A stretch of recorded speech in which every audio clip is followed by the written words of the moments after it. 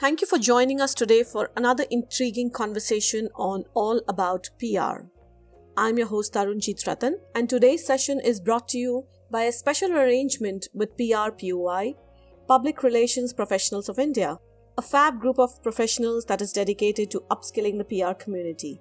In the role of a communicator, after a certain level, you have to define your own growth. And while doing that, maybe have a shot at creating a completely new designation or role in the industry for yourself and open the door for others.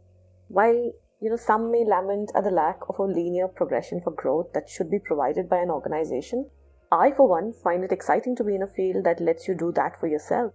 If you get to define your own growth and success, wouldn't that be wonderful? Shouldn't every organization be doing that for the role of a communicator? Today we speak to a professional who has done just that. In this podcast today, we speak to Bianca Ghosh, Chief Storyteller and Head of CEO Communications at Wipro, and the Co-Chair of Asia Pacific Association of Communication Directors India Chapter. Bianca is a media, brand strategy and marketing communications leader. She has had a long-standing career in news, digital communications, creative storytelling and marketing. At Wipro, she leads communications and messaging for Wipro's CEO and also leads storytelling at an enterprise level. Additionally, Bianca also serves on Wipro's Diversity Council and runs inclusion programs that help increase diversity and advance opportunity parity. Prior to Wipro, Bianca has held various marketing and communications portfolios with HCL Technologies and has also done a successful stint at a PR agency. Before this, she was a business news journalist for a decade, reporting, anchoring news for NDTV Television, CNBC and Reuters. Well awarded and well respected for her work across various fields, this is a conversation you must listen in on. So let's add her on. Hi Bianca, welcome to the podcast. Tarunjit, such a pleasure to be here. Thank you. Before we get started on all the list of questions that I have for you, could you share with us, what prompted your move towards communication? Sure. It's primarily the desire to do something different than what I was doing, because I felt I was in my comfort zone and I did not see what the next 5 years would look like for me. Looking for a change is how I landed up in communication after spending a little over a decade in journalism, financial news. I said, there's not a lot of digital newsrooms in this country that are investing in digital newsrooms. So my next 5 years are still going to look like what my last 5 years have been. And by then I was already doing primetime news anchoring for 4 to 5 hours every day, doing big interviews. So I was like, what does tomorrow look like? So essentially, that's what prompted my move to looking for something that uses the skills, the tenacity, the ability to make quick decision making, all of those skills that one learns as a journalist. Where can I use that? And one of the natural places I sort of pivoted towards was communication. How was it looking at the media from the other side? Yeah, it's interesting. First, I think the realization I had was that when you're a journalist, you have a certain power. People stop and listen to you. And when you move to the communication side, that was the biggest thing I missed. Don't mistake me. This is not about being in front of a camera, being on national television. This is the respect that, and I'm talking about 2010, 11, 12, when journalism meant something different. It was a vocation. And respect that journalists had at that point was something that I found missing when I moved to the PR communication side. And so looking at media from the other side, so that is one angle. The other angle, Tarun, was when you're in the middle of something, you forget to see that there are areas of improvement. So when I went to the communication side, I realized looking outside in that there were certain behaviors, certain traditions, certain ways of working inside the journalism media community that possibly needed a rewriting. And it's very difficult to understand that when you're part of it, but when you're looking at it from outside, but with a full view of how it works inside, gives you that ability to differentiate and say that about time for a rejig in how things happened in that world. Absolutely. So what were, some of the biggest surprises that were in store for you when you moved towards communication? Pace was one. Okay. As a journalist, you are used to a different kind of pace altogether. And having spent 10 odd years in television news, the rhythm and the pace of news is very, very different. It's very fast, quick decision making. It's more facts versus opinion, which is exactly the other end of the spectrum when it comes to communication, because communication is all about a narrative, all about deciding what would sound right and feel right rather than what possibly is the fact, right? So, opinion versus fact. And so I think that was a huge difference. The pace was very, very different. You wouldn't take quick decisions in the sense that your life didn't depend on the next 5 seconds of what is going on air. So pace was different. The other thing that was different for me was when you're a journalist, you get paid to tell the news, tell the facts and the information. But when you're on the communication side, it's slightly different. The agenda is not driven by facts, but the agenda is driven by what is the message that we would like to deliver and what is the highlight or what is the feeling that we would like our consumers or our stakeholders to leave this event or see this video and leave with. So I think there were slight shifts, but the centerpiece was the same, which was essentially telling a story, connecting with your audience. And so that was the centerpiece which stayed the same. Absolutely. That's a very astute observation, inside out, I would rather say. And I believe all PR professionals out there would be all the more better for listening to this and making sure that they can rectify this. And I do understand that the pace is very different, because I believe now you would be able to understand why certain PR professionals would take 2 hours instead of 2 minutes to revert to you while you were a journalist. Yeah, of course. But there's another thing that I realized was different. When you are sitting in the hot seat, which is as a journalist, you are used to dealing with the top folks in every, and I'm talking from a business journalism standpoint. I would only talk to the CFO. I would only talk to the CEOs and the CFOs and the CIOs, right?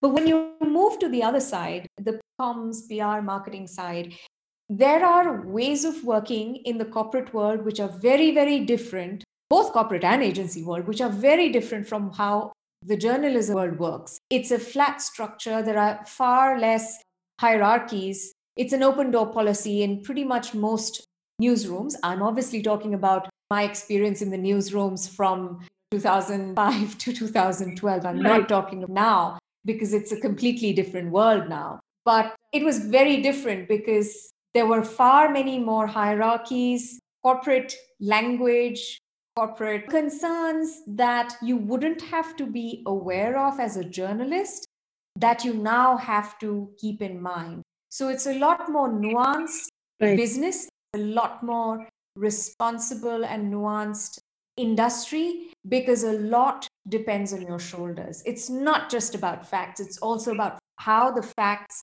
are absorbed and understood by the stakeholders, really.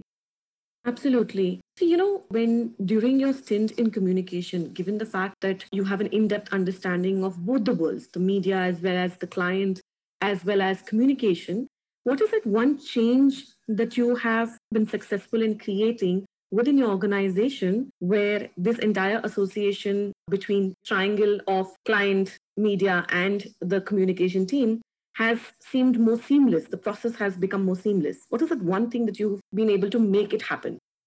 I would say mutual respect. Journalists need to respect media comms PR a lot more, which they did not. And on the other side, communications professionals need to understand and respect that journalists work in a different way and their agenda is very different. They are dealing with news, which is very fast paced. And in the early years, and I keep reiterating that because obviously the environment that everybody works in right now is very different from a journalism standpoint. In the earlier world, news was driven by facts, truth, not by opinions, not by a corporate agenda. And so understanding and respecting each other's boundaries and their skills is very important. And I think that's something that I have consistently driven through conversations, through helping other people network, giving the other side a ringside view of what goes on, let's say on the journalism side. And so I think that is something that is really important for all of us to understand because a significant part of our work involves working with media, right? Media relations and stakeholder relations. And so respecting the other side, never taking them for granted, always going in prepared, over prepared is very important. That's wonderful to hear. I'm sure every person who's there on your team right now would really appreciate you and look up to you for having brought that change in the industry. I hope so. I hope, but it's a continuous journey, right? Because there is churn and people come and go. And I just hope that at the end of a stint, they move on with some better understanding of the ecosystem, of the people that they need to keep closest to do their business, to do their jobs. And that really comes from being prepared and respecting the other person. Absolutely. And I think that's all we can hope for, that one person at a time, if we can leave them with certain amount of positive learnings, it works. So your role at Wipro is very fascinating. When I was reading your bio as well, it's a very unique role that has been created within the communication industry. Can you tell us a little bit more about it? Sure. It was a risk I took when I was working with HCL at that time. And I was very happy doing what I was doing, and I was doing well. But because I had already reached a point in my career where I was thinking, what more can I do beyond my everyday job? How do I give back to the community? How do I give back to the media industry? And so I do a lot of work outside of it, whether they're taking workshops or mentoring young women in the industry. So the former CMO of Wipro, he found me online doing something, and he reached out to me and said, I'd love to have a conversation. And so one thing led to another, a conversation that lasted almost 8 months. And I think it was really what he was trying to do was understand what I stand for, my convictions, and what is it that I want to do. And with that, he gave me an open charter and said that we already have a comms team. We already have a marketing team. I don't need you to come and do these things because it's already taken care of. Come and tell us, help us tell the Wipro story in a different way. I'm giving you a completely open mandate and a role, which is the role of a chief storyteller. And it's going to be a creative role and shape it the way you want to. And so for me, it felt like, is this even true? Because here is a legacy company, India-based company. Do they even understand what this means to make this role successful? Because back in 2016, when I was having this conversation, there were very few people who held this role. So there was a chief storyteller for Microsoft, one for Nike, and that was also the time that I believe Oprah Winfrey announced a chief storyteller for her own network. And so I said that you have to have a certain mindset and a certain ability to accept boldness to be able to make this role successful. So should I do it or should I not? So for me, I said, okay, let's take a risk. If it works out, then this will be great. If it doesn't, this will be the best or the worst 2 years of my life, in which case it won't be the 2 years, it'll be much less. But, surprisingly, I think I've made it work because I love what I do. I have a lot of autonomy and creative freedom to work with our business, to understand what we're doing right, what we are not doing right. And the simple charter I have is to see Wipro from the inside and help tell that story outside. And I have at my disposal, thankfully, because of the entire ecosystem here at Wipro, I'm able to work with multiple teams, comms, marketing, business, executive leadership, to sort of bring it all together and create a slightly differentiated and unique positioning, both for myself as well as for Wipro. And in a way, I represent Wipro, right? When I do something, I always think of it from the lens to say that, is this something that our customers or partners would like to see Wipro saying or doing? So it's a very responsible and a serious role, even though there is a lot of creativity and innovation and digital communications and videos, etc. Those are the tactics.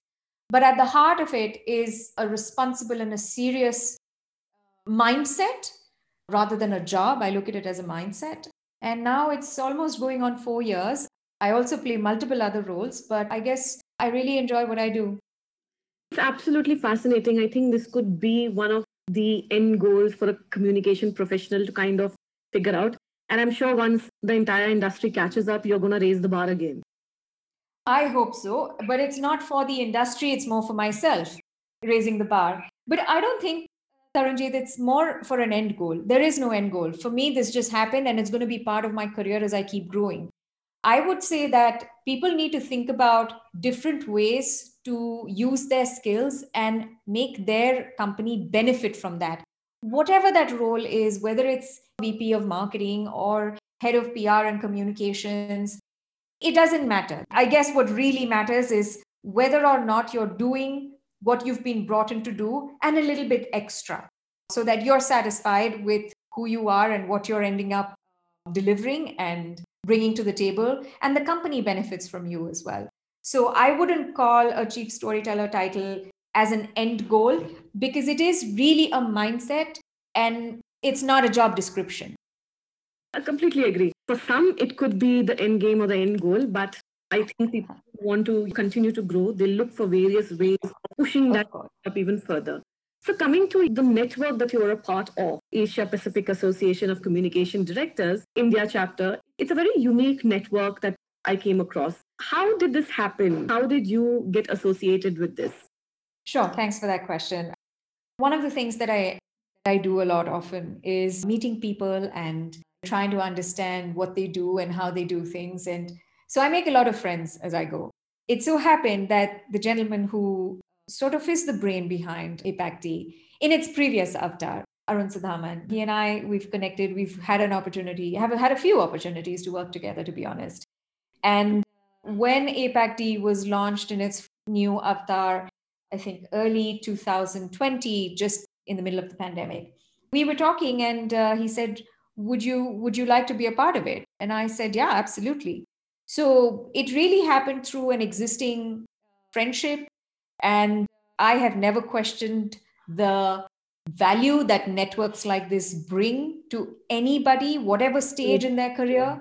So I said, yes, absolutely.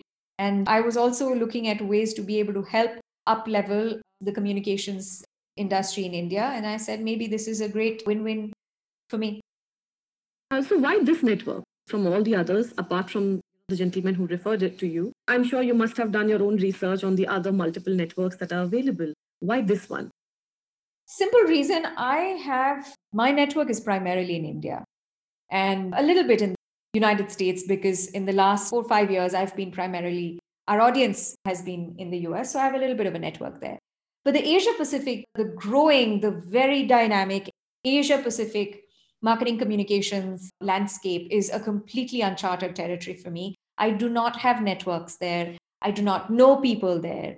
And it's a very fast-paced, fast-growing industry.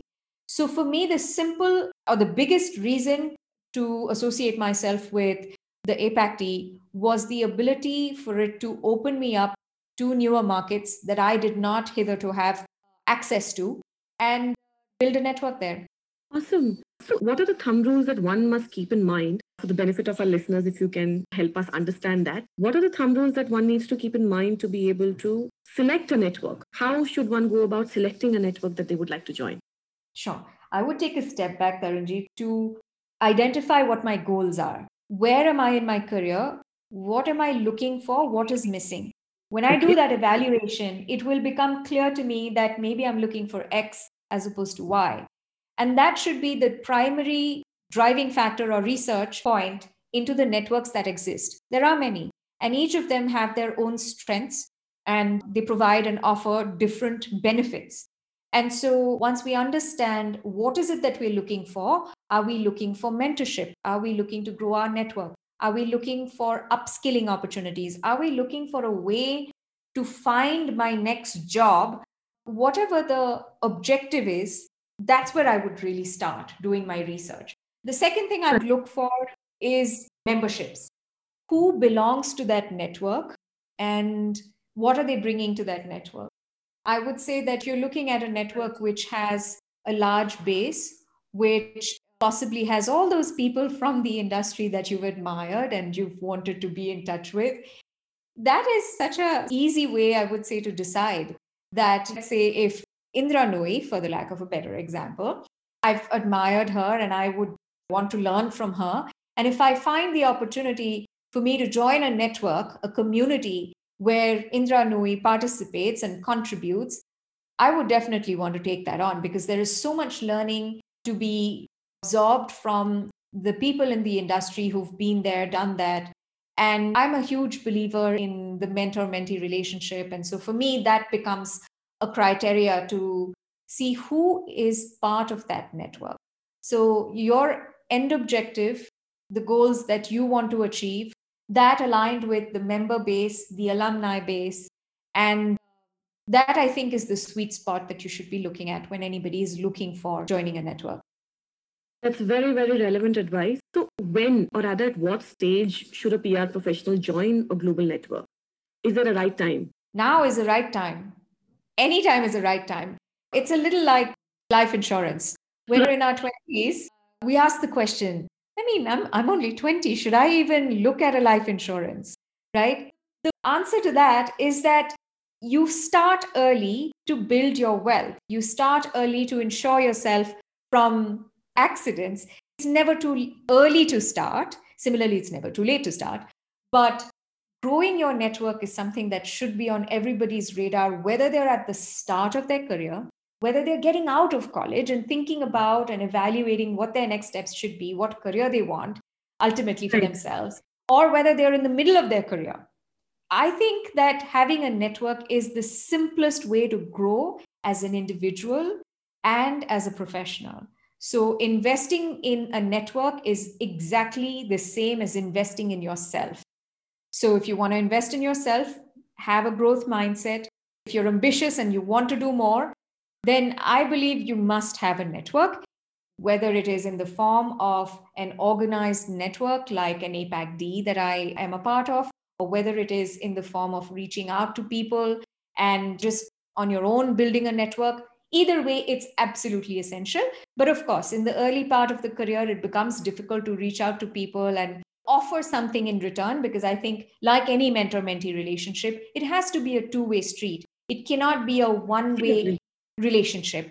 So in the early parts of one's career, I think it's difficult to build a proposition for what I will be able to offer to you for your time and your advice. So that's where a network really helps. So I would say anybody who's starting out a career, is in the first 4, 5 years, 6, 7 years of their career, absolutely, they should look at joining a network.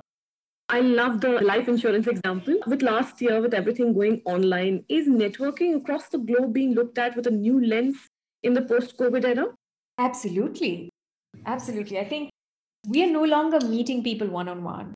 And so it becomes very difficult to make new connections. When you're at a summit and you bump into somebody, or you're at the buffet area just waiting for a cup of coffee, it's so much easier to strike up a conversation, so much easier to network with people, exchange your cards, etc. That doesn't happen anymore. And it's unlikely that in the next 1 year, it's going to go back to that, what we used to call normal in those days, right? So we're possibly looking at another 8, 10 months of this remote working, socially distanced life. Networking in this time and age is especially critical because, as the COVID has taught us, the fragility of relationships and the fragility of businesses. So it's very important to have a strong base and a network that helps you feel confident that, okay, if this job isn't working out for me, maybe I'd want to be an entrepreneur, or I'm sure I'm going to get another job, right? So that confidence really comes from knowing your worth. And that confidence comes from knowing who knows your worth. And that is the value of a network, especially when we're not meeting people and we're not making new friends and new connections in the industry. Networking has taken on a different, I would say, pace and look and feel. Virtually, it's a lot difficult to make those new connections, which is where the role of a network is really beneficial, I think. You naturally become part of a wider group of people who have similar aspirations and are looking for the same thing. Similarly, you have people who are much more experienced, bring a different layer of nuance and understanding of the business than you do. So it's both ways, building your network plus learning something new. So I think it's absolutely essential in today's day and age. Completely agree. Though you bring about an interesting point. Online networking will be the way forward, at least for the unforeseeable future, till all of us get a vaccine. And I know that you are a huge believer of online networking as well. I see you very active on all platforms. What would be your best advice for people, let's say basic etiquettes or rules that one needs to follow for online networking? Because when you're online, it also leads to a lot of miscommunication, right? So what are the traps that they should avoid? Sure. Yeah, that's a great question, because I'm sure you and I, we both see a lot of communication happening online that leaves a little bit of a bitter taste in our mouth. I would say the first thing that I remember when I communicate online or when I'm on social media, I'm very active on it. The first thing I remember is I am not important. When I'm writing to somebody or I'm reaching out to somebody, it is about them. Why am I reaching out to them? It's not about me. It's not about that I've done this and that and X and Y and I've got these awards and etc.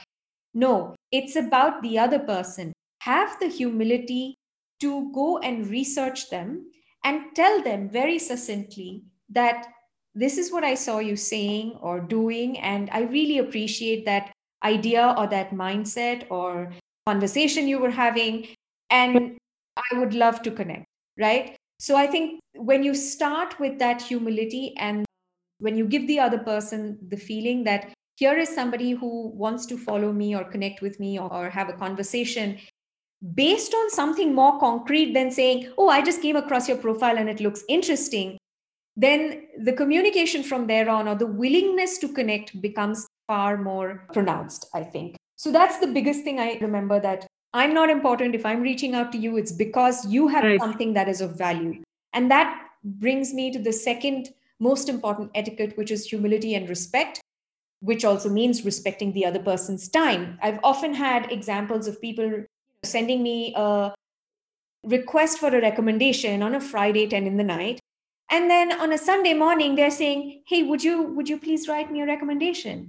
You have to respect the other person's time, whether they are an SVP in an organization or they are a junior manager in an organization. Irrespective of where people are in their lives, people have to respect time and they have to give people space, right? So there are gentle ways of following up. And I think those in the industry who are starting out, they need to really think about this, because I come across a lot of very aggressive connection requests, very salesy connection requests, and a lot of follow ups.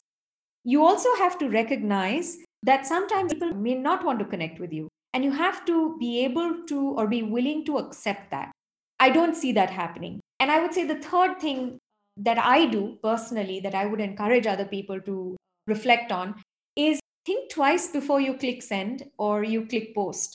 It's very, very important, because sometimes in the moment we're in the middle of a passionate discussion, we forget that our tone can be perceived as being rude, even though our intentions may not be.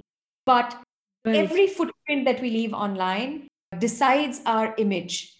So people say that your resume, your skills is essentially what has built your past. What footprint you leave online and what footprint you leave in the minds of people that you are now connecting with, whether online or offline, is going to be your future. So remember that and be polite and research people before reaching out to them asking for something, because nobody owes us anything. I completely agree. And I think everybody who's in communication should definitely take a look at this, because we are the ones that advise our clients to do the same, right? A last couple of questions. I know we're running out of time.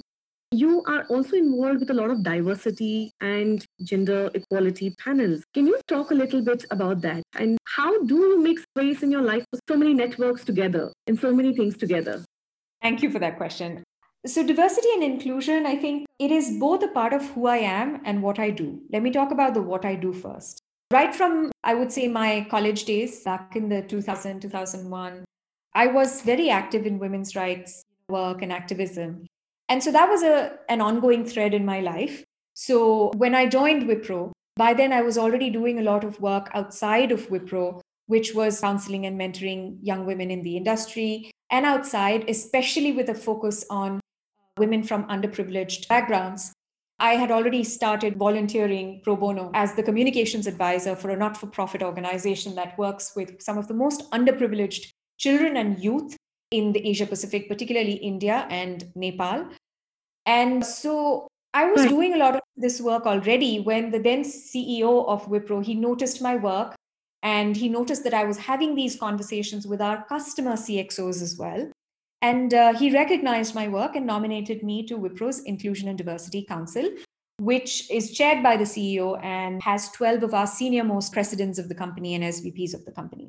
And since then, that has lent, I would say, an official stamp to the work I have been doing around inclusion and diversity. So, like I said, it's both a part of what I do and who I am.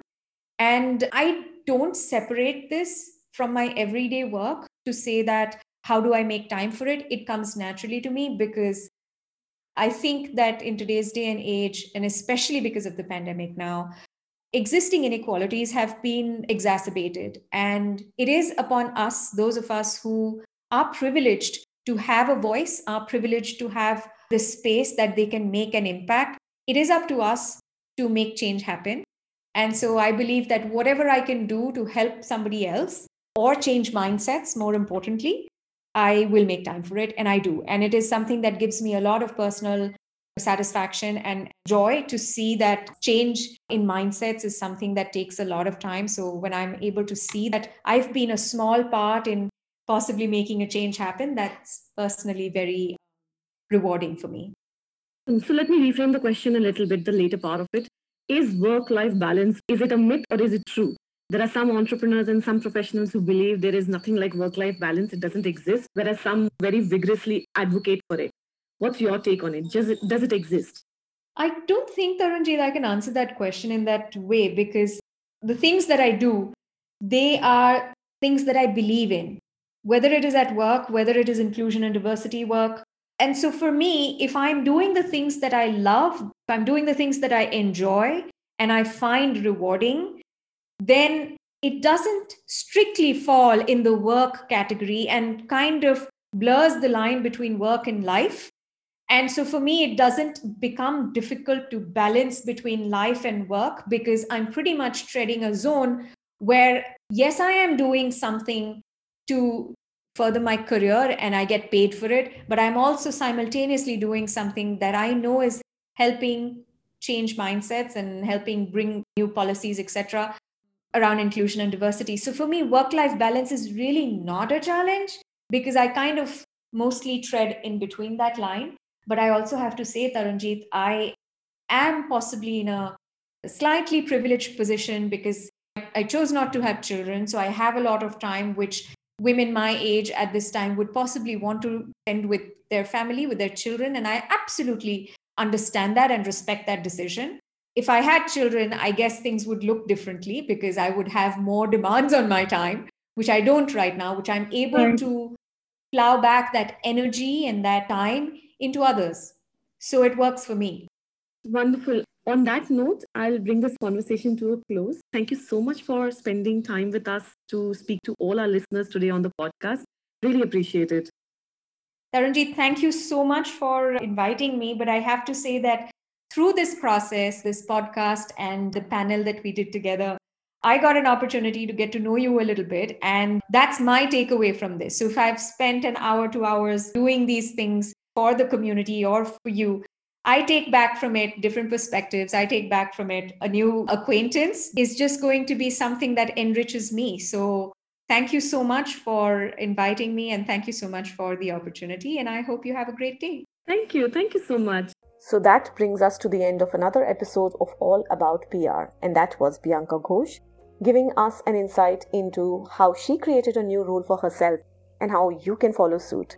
Would like to give a shout out to the good folks at PRPOI. This episode was brought to you via a special arrangement with them. Thank you again for tuning in today, and we will see you next week for another interesting conversation from the world of communication.